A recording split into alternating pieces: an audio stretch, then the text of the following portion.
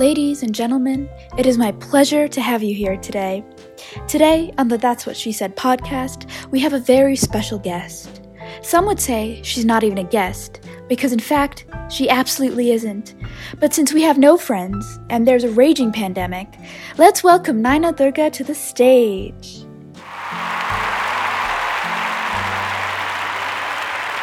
This applause is totally real from our live studio audience and is definitely not added during editing. Anyway, many of you know Naina from basically, every single episode of this podcast, but I'd like to give her a little introduction. Naina is a friend, colleague, slam poet, podcast host, sociology major, UI UX design enthusiast, and just overall goddess. Naina was originally born in Delhi, I think. I should have really done more research for this episode, but moved in the second grade to Palo Alto in California for 3.5 years. She later moved back to Delhi, with Goa being somewhat of a second home, but at heart, she has always been a traveler. In fact, during her 21 years of life, she has traveled to the following. France, Italy, Spain, Russia, Portugal, Israel, Jordan, Morocco, Amsterdam, Germany, Slovenia, Canada, Egypt, America, the Czech Republic, Britain, Turkey, Ecuador, New Zealand, Brazil, and of course, India. She now goes to college in Manhattan, New York. So yes, one could say my best friend is indeed quite well traveled, and today I thought we could sit down and spend some time to have a chat with her about her experiences. And as always, I'm your somewhat mediocre, somewhat pretentious host for the evening, Sara.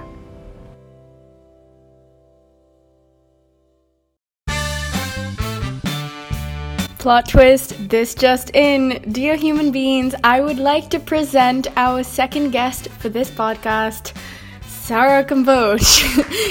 Yes, we are both simultaneously guests and hosts. You heard that right. As you can tell, we have many friends. No, I didn't mean friends. I meant friend, singular.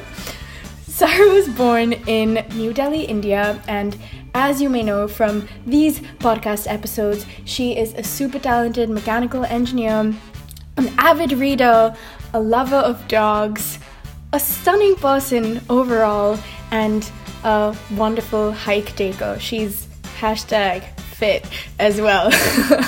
Anyways, brief history on Sara's life.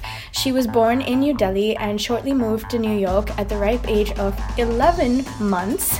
4 years later, she moved to Cape Town and then jet-setted to London, followed by Paris, Pretoria, her college town of Boston, and finally, most recently, Bhutan, which is where she's recording this episode from. Talk about #catch flights, not feelings. What I love about the places that Sara has lived in is that they are so different from each other and have probably taught her a lot about life and culture and people. So me and Sara, we're really honored to have you on this podcast. Sara, disclaimer, these aren't actually including the places that Sara has traveled to, just the places that Sara has lived in. Over to you, Sara. What a wonderful introduction. Thank you, Naina. And I don't know what to say, but I shall bravely attempt to carry on. So, yes, Naina, I want to start by asking you, Palo Alto versus New York, culturally, can you tell us what it's like having to call both of these places home? That's a great question, Sara. And I think growing up in Delhi until the age of 6, I watched a lot of American TV in a way. All these TV shows, were mostly like Sweet Life of Zack and Cody, and Disney TV shows were mostly set in the US. And so I did have a general idea of like American things like Thanksgiving and Halloween and cheeseburgers and Texas, So I did feel like when I eventually moved to the US, I didn't feel like I was observing them as much, but I did, on the other hand, feel very observed because I was the new thing. My mom used to pack me Indian food in a thermos that you just opened and the whole room would smell like saffron and biryani. And I felt very conscious about that, if we're being very honest. And my mom also sometimes used to make me wear these really beautiful kurtas, and I hated it. I hated the blue and pink kurtas. I used to push them at the back of my cupboard because I didn't want anyone to, see that I was wearing these things and feel ethnic. I wanted to fit in. I wished my mom would give me $5 so I could just buy myself, the pizza lunch rather than eat my biryani. And I even used to throw it sometimes and tell my mom I used to eat it. And I hope she's not listening to this podcast because I've never told her that. But I did feel very observed. And I think at the same time, I didn't experience culture shock because I didn't feel surprised by anything that happened to me, that even though some things were pretty surprising. For example, how independent in general everyone was in the US. I would go to my friend's house and they would just be a nuclear family of 4. And so coming back to the answer of what has it been like calling both of these places home, I think I've been able to pick and choose parts of each culture and sort of just mix it up in a blender. And I believe that I'm an amalgamation. So for example, my family, we eat dinner really, really early. Another food related thing is my mom is obsessed with organic food and homegrown food. She has her own vegetable patch. She's really into organic avocados and lemons or anything. She used to have a lemon tree also in Palo Alto, and that's kind of how we got into organic food.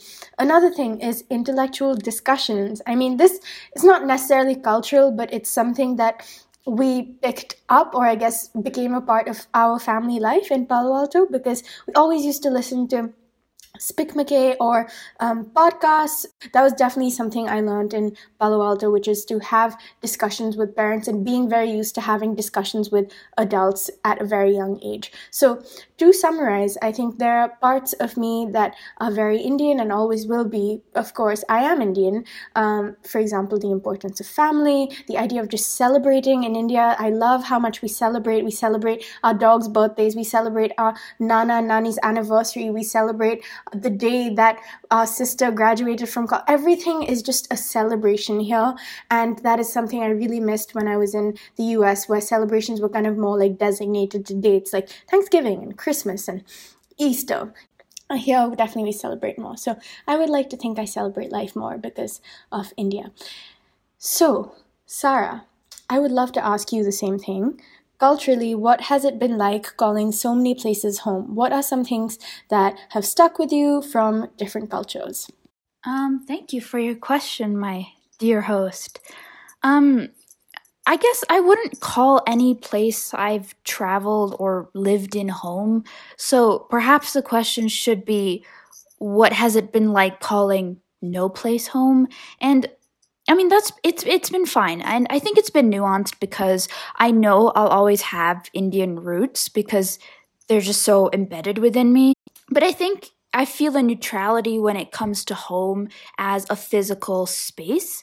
Maybe it'll be Uttarakhand in India, but I haven't been there yet. But it was funny because when I was 17, I was living in Paris, and I felt a lot of guilt accompanied with the gratitude of living in so many different places. And it's not just that I lived in so many different countries, it's also that I just had such incredible opportunities within them. And so I remember one day my mom was, she was sitting on my bed, and I told her I felt so guilty because my life had been so blessed because of all these experiences. And she said something to me that day which has made me feel so much more at peace and has filled me with gratitude rather than any negative emotion. And she just said, as long as you honor the places you have lived in and that they're able to show in your character, then there's no need for guilt.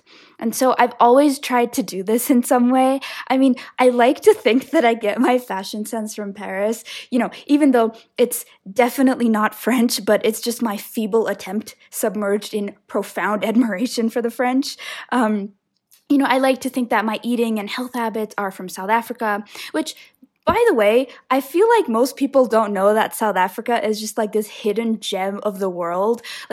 Really, I have never seen anything like it. Its raw beauty is unmatched, and honestly, some of the most like healthy and beautiful people live in that country. But I digress. I like to think that my love for literature, poetry, and generally just people who look like they're from a Ralph Lauren catalog comes from London, that my respect for spirituality and tradition comes from Bhutan, that my academic fearlessness and creativity comes from my privilege to study in the United States. And, of course, my notions of respect and work ethic come from India. So I just hope that, to answer your question, I can carry these little pockets of each country in my heart, and hopefully they will show in my personality, because truly, I really do honor each country for housing me and teaching me more than anything really ever could. But back to you, my dear guest/host. I think it would be really interesting if we could talk about your time in Paris, because it's truly so inspiring. So in case any of you don't know, Nana did an internship in Paris for 3 months during the summer of 2018. Please correct me if I'm wrong, and I didn't research this well enough. And she went into Paris knowing she'd be living completely alone in her own apartment, knowing no one in the city, not perfectly knowing the language, or really anything about living alone. It was her first time doing that. So Naina, tell us, what is something you have learned from living alone and creating a life from scratch? Wow, that is a loaded question. And the short answer is that I learned how to be alone. I learned how to respect myself and enjoy time with just myself, quality time with myself. The longer answer is I like to think that I went to Paris as a girl and I emerged as a woman. I was really a social butterfly. I was really afraid to be alone at first. In college, I had this false sense that I'm independent and I live alone. And no, I had meal plans.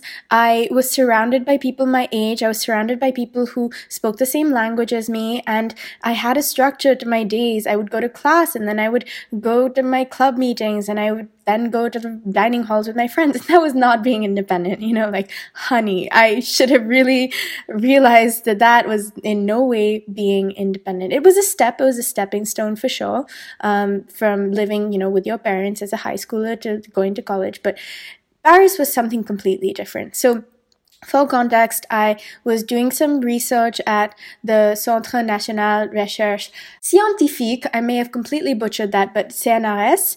And it was really cool because I was able to be in an office environment where I was actually the youngest person there. And everyone spoke French. That it was not a kind of program, that you sign up for, like study in Paris or something. It was like an actual job where I was thrown into the deep end. And I really was afraid because it was the first time in my life that I was not going to have any friends or people I knew. Well, first, I was I was just like sticking to myself. I was not happy. The first week, I was really desperate for my mom, and I wanted her to stay with me for as much time as she could. And she was traveling to London, but I asked her, can you come back and can you stay with me? I was really sad when she left because I was like, now I'm really alone. So after that, I think from being someone who hated going to cafes and sitting alone to someone who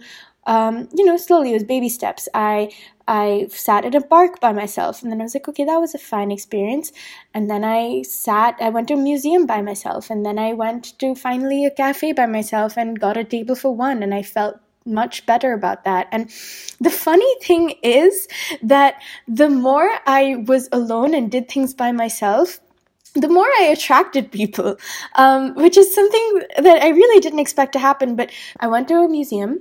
It was great. Someone approached me after saying, you look really confident. Are you here with friends? And I was like, no, I'm just here alone. And he asked me, like, why are you here alone?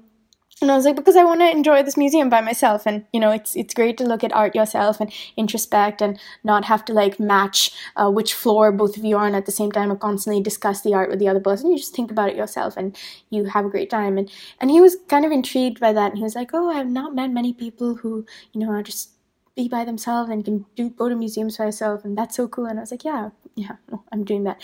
Then I went to a gallery, and there was this person who was standing in front of me in front of a really great photograph, and I wanted to take a picture of the photograph, and I said, "Excuse me, can you please move? I'm trying to take a picture of the photograph."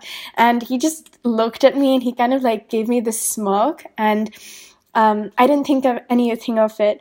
But then I looked at the about section of the photograph of who the photographer was, and it was him.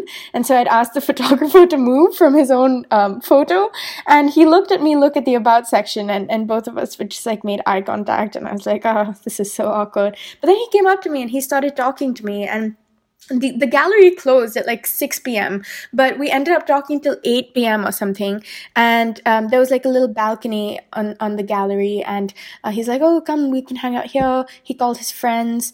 His friends couldn't speak English, and my French wasn't good enough to speak with them. But between my broken French and their broken English, we managed a conversation for 2 hours, and we just talked, and we ended up exchanging numbers. And, we made plans to hang out later that evening. But there are many stories like these I can go on about the man I made friends with on the metro, or like the woman I made friends with at a bar because I held back her hair this one time, and just out of whatever, I was there alone. And so I ended up making a lot of friends because I was alone, and I ended up also being able to understand a lot of things in my life that I wanted to change because I had all this time to myself to just sit and read and meditate and introspect.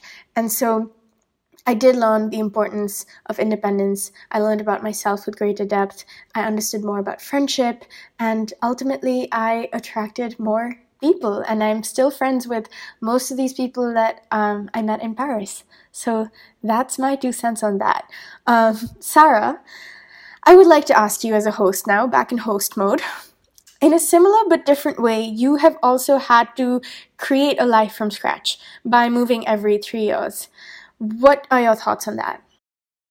Well, of course, I want to say that I think the way we did it was quite different because you completely moved to this city on your own with your luggage.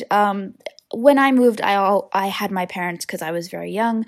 I moved a lot, and I had to do this kind of repetition each time, this drill of making new friends and going to a new school and getting adjusted. And I think if I described this person to you, you would probably assume they were an extrovert or a social butterfly because they were just so used to making friends and starting over, and probably they were very charming. And I can assure you I'm none of those things. And I think my lifestyle just further made me an introvert. I mean, I was always one, but I think this lifestyle brought it out even more, which can be somewhat counterintuitive.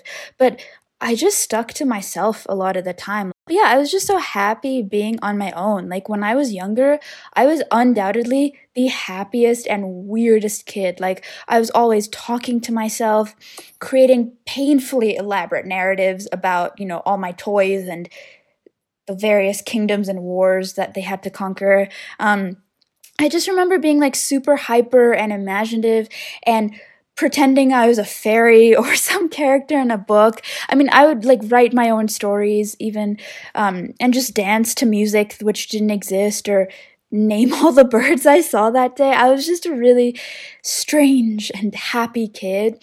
And, of course, looking back, I say all of this, but I was oblivious to the fact that I was all these things as a child. I just was these things.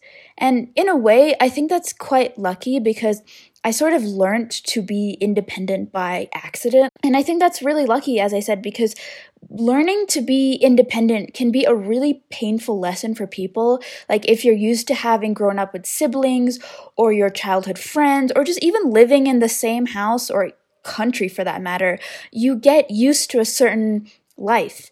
And so when that changes every 3 years so rapidly, I mean, I went from like Europe to Africa to Asia, like I didn't have that level of comfort with my surroundings. And so without trying, my life sort of made me enjoy being independent from the beginning. And I have always just sort of been a happy introvert in my own bubble.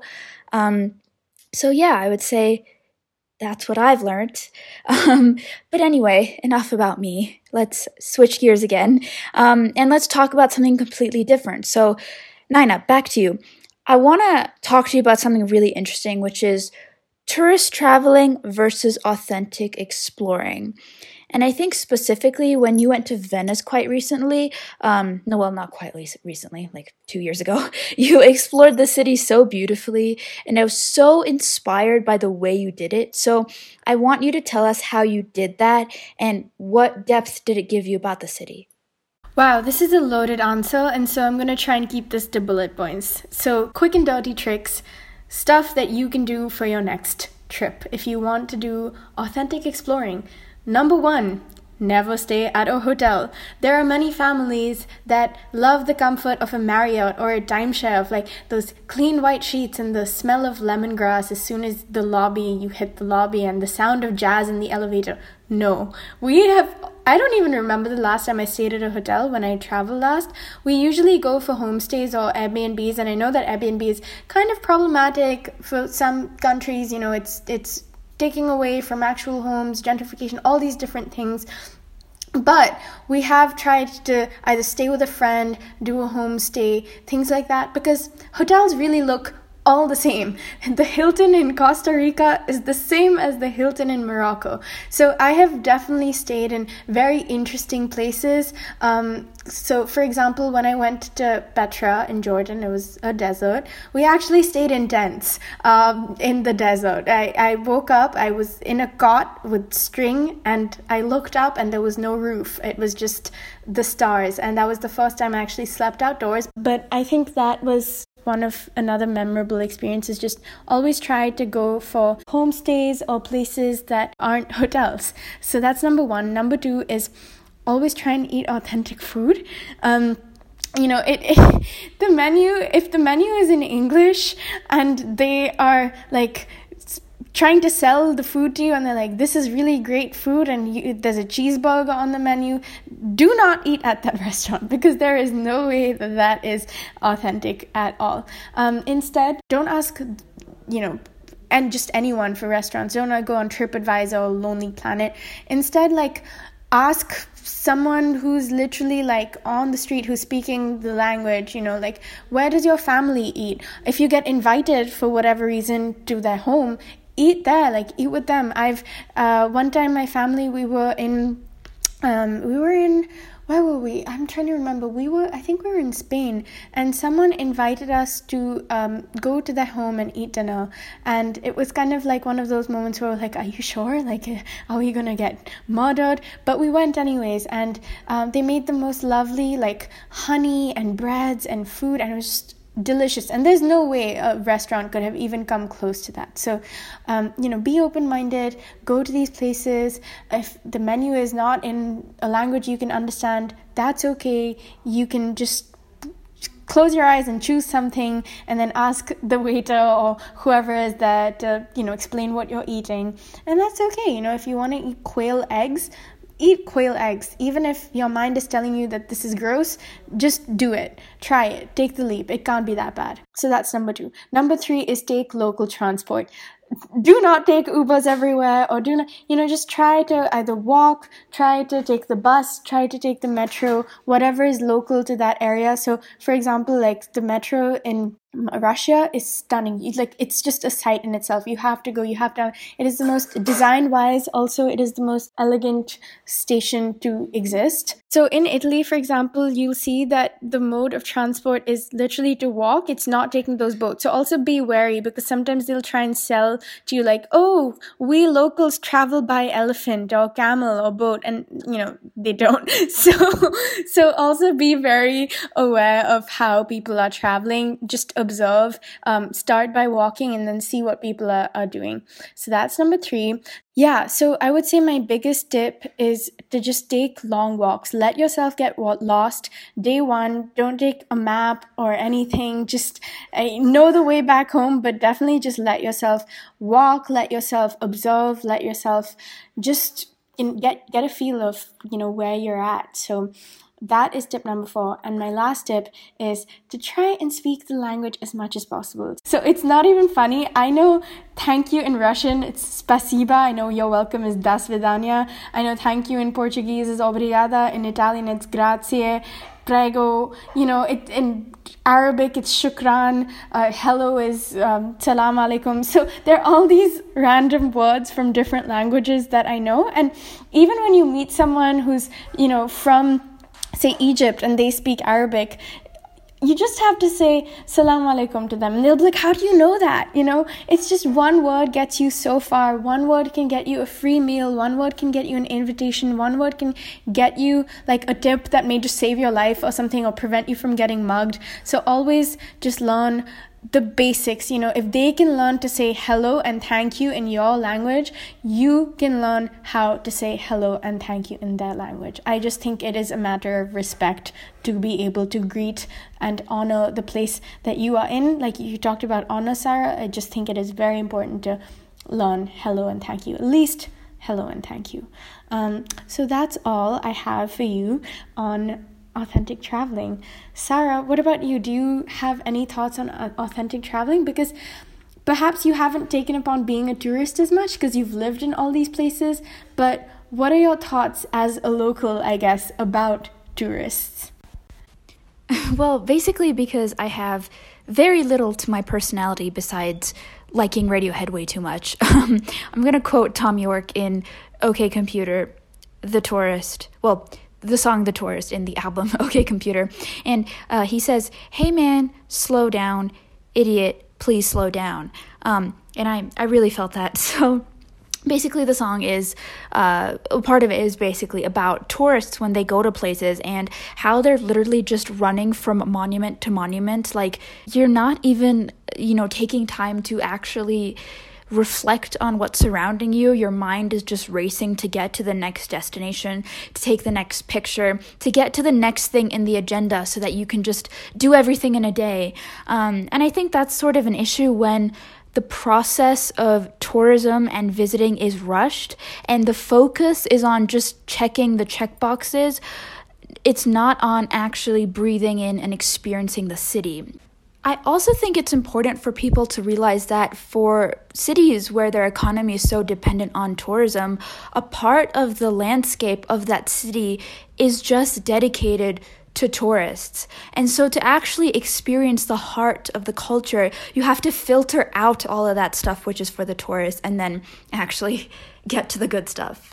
I was a local in Paris for 3.5 years, and I was so blessed for that. But I have when I tell people that, a lot of people tell me, yeah, but I didn't like Paris so much. And I think I've reached a point where I completely get it. Because for most tourists, Paris is shopping at Champs-Élysées, aka overpriced stores you can find anywhere in the world.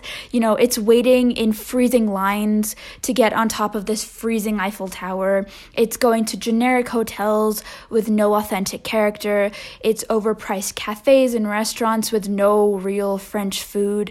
And so the image that they're left with is that Paris is just overpriced with long lines. And so that's why, as you said, it's so important. If you know a local, ask them where they go. I mean, I don't think anybody's going to Paris anytime soon, but every Sunday I used to go to Béchou for the bread in Victor Hugo. Find the places where the regulars go to get their croissants and espressos. Find the spots in the city where everybody just goes to gather and soak in the energy of the Friday evenings. Because in this sort of way, you are doing tourism through memories. You're creating memories. You are creating you're creating an emotional link to that city.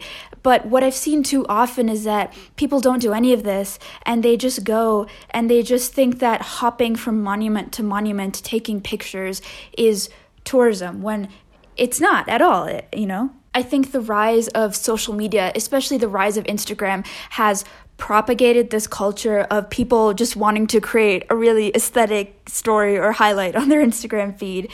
And so, they'll spend all their energy at just taking pictures rather than soaking in the culture of the city. And I don't want to place a value judgment on that, because there's nothing wrong with taking pictures. There's nothing wrong with Instagram. But it's the idea where that for every second you're just living for how to project your trip, rather than actually creating an experience which will shape and change your perspective for so many years to come.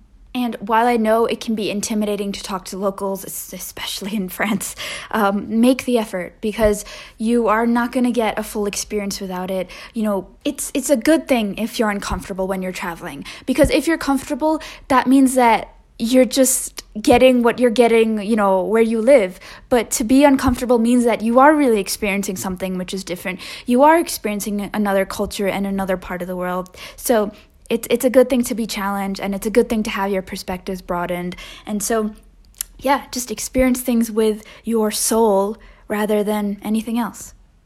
Thank you so much for that answer, Sarah. There's so much that resonates with me. I think you were the one who kind of taught me how to travel authentically in the beginning. You gave me the initial things to see in Paris, truly things to see, not just like Eiffel Tower. And I probably went to the Eiffel Tower like twice, honestly. And I feel because of you, I really got to live and experience Paris. So if I never thanked you for that, I'm thanking you now. So thank you for that.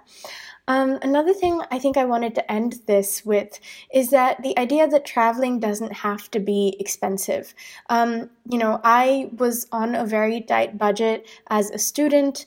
You just need to know how to manage your money really well. And of course, you need to make sacrifices. I mean, I rarely ate out, to be very honest, but I would instead spend that money on tickets to a museum or a gallery or an exhibition, or I would save money to take a train to visit Berlin or something like that. I would stay in hostels. I don't think that traveling needs to be expensive. I do think there are workarounds, there are hacks, there are tips and tricks, and if you'd like to hear that, we can definitely make another podcast about that.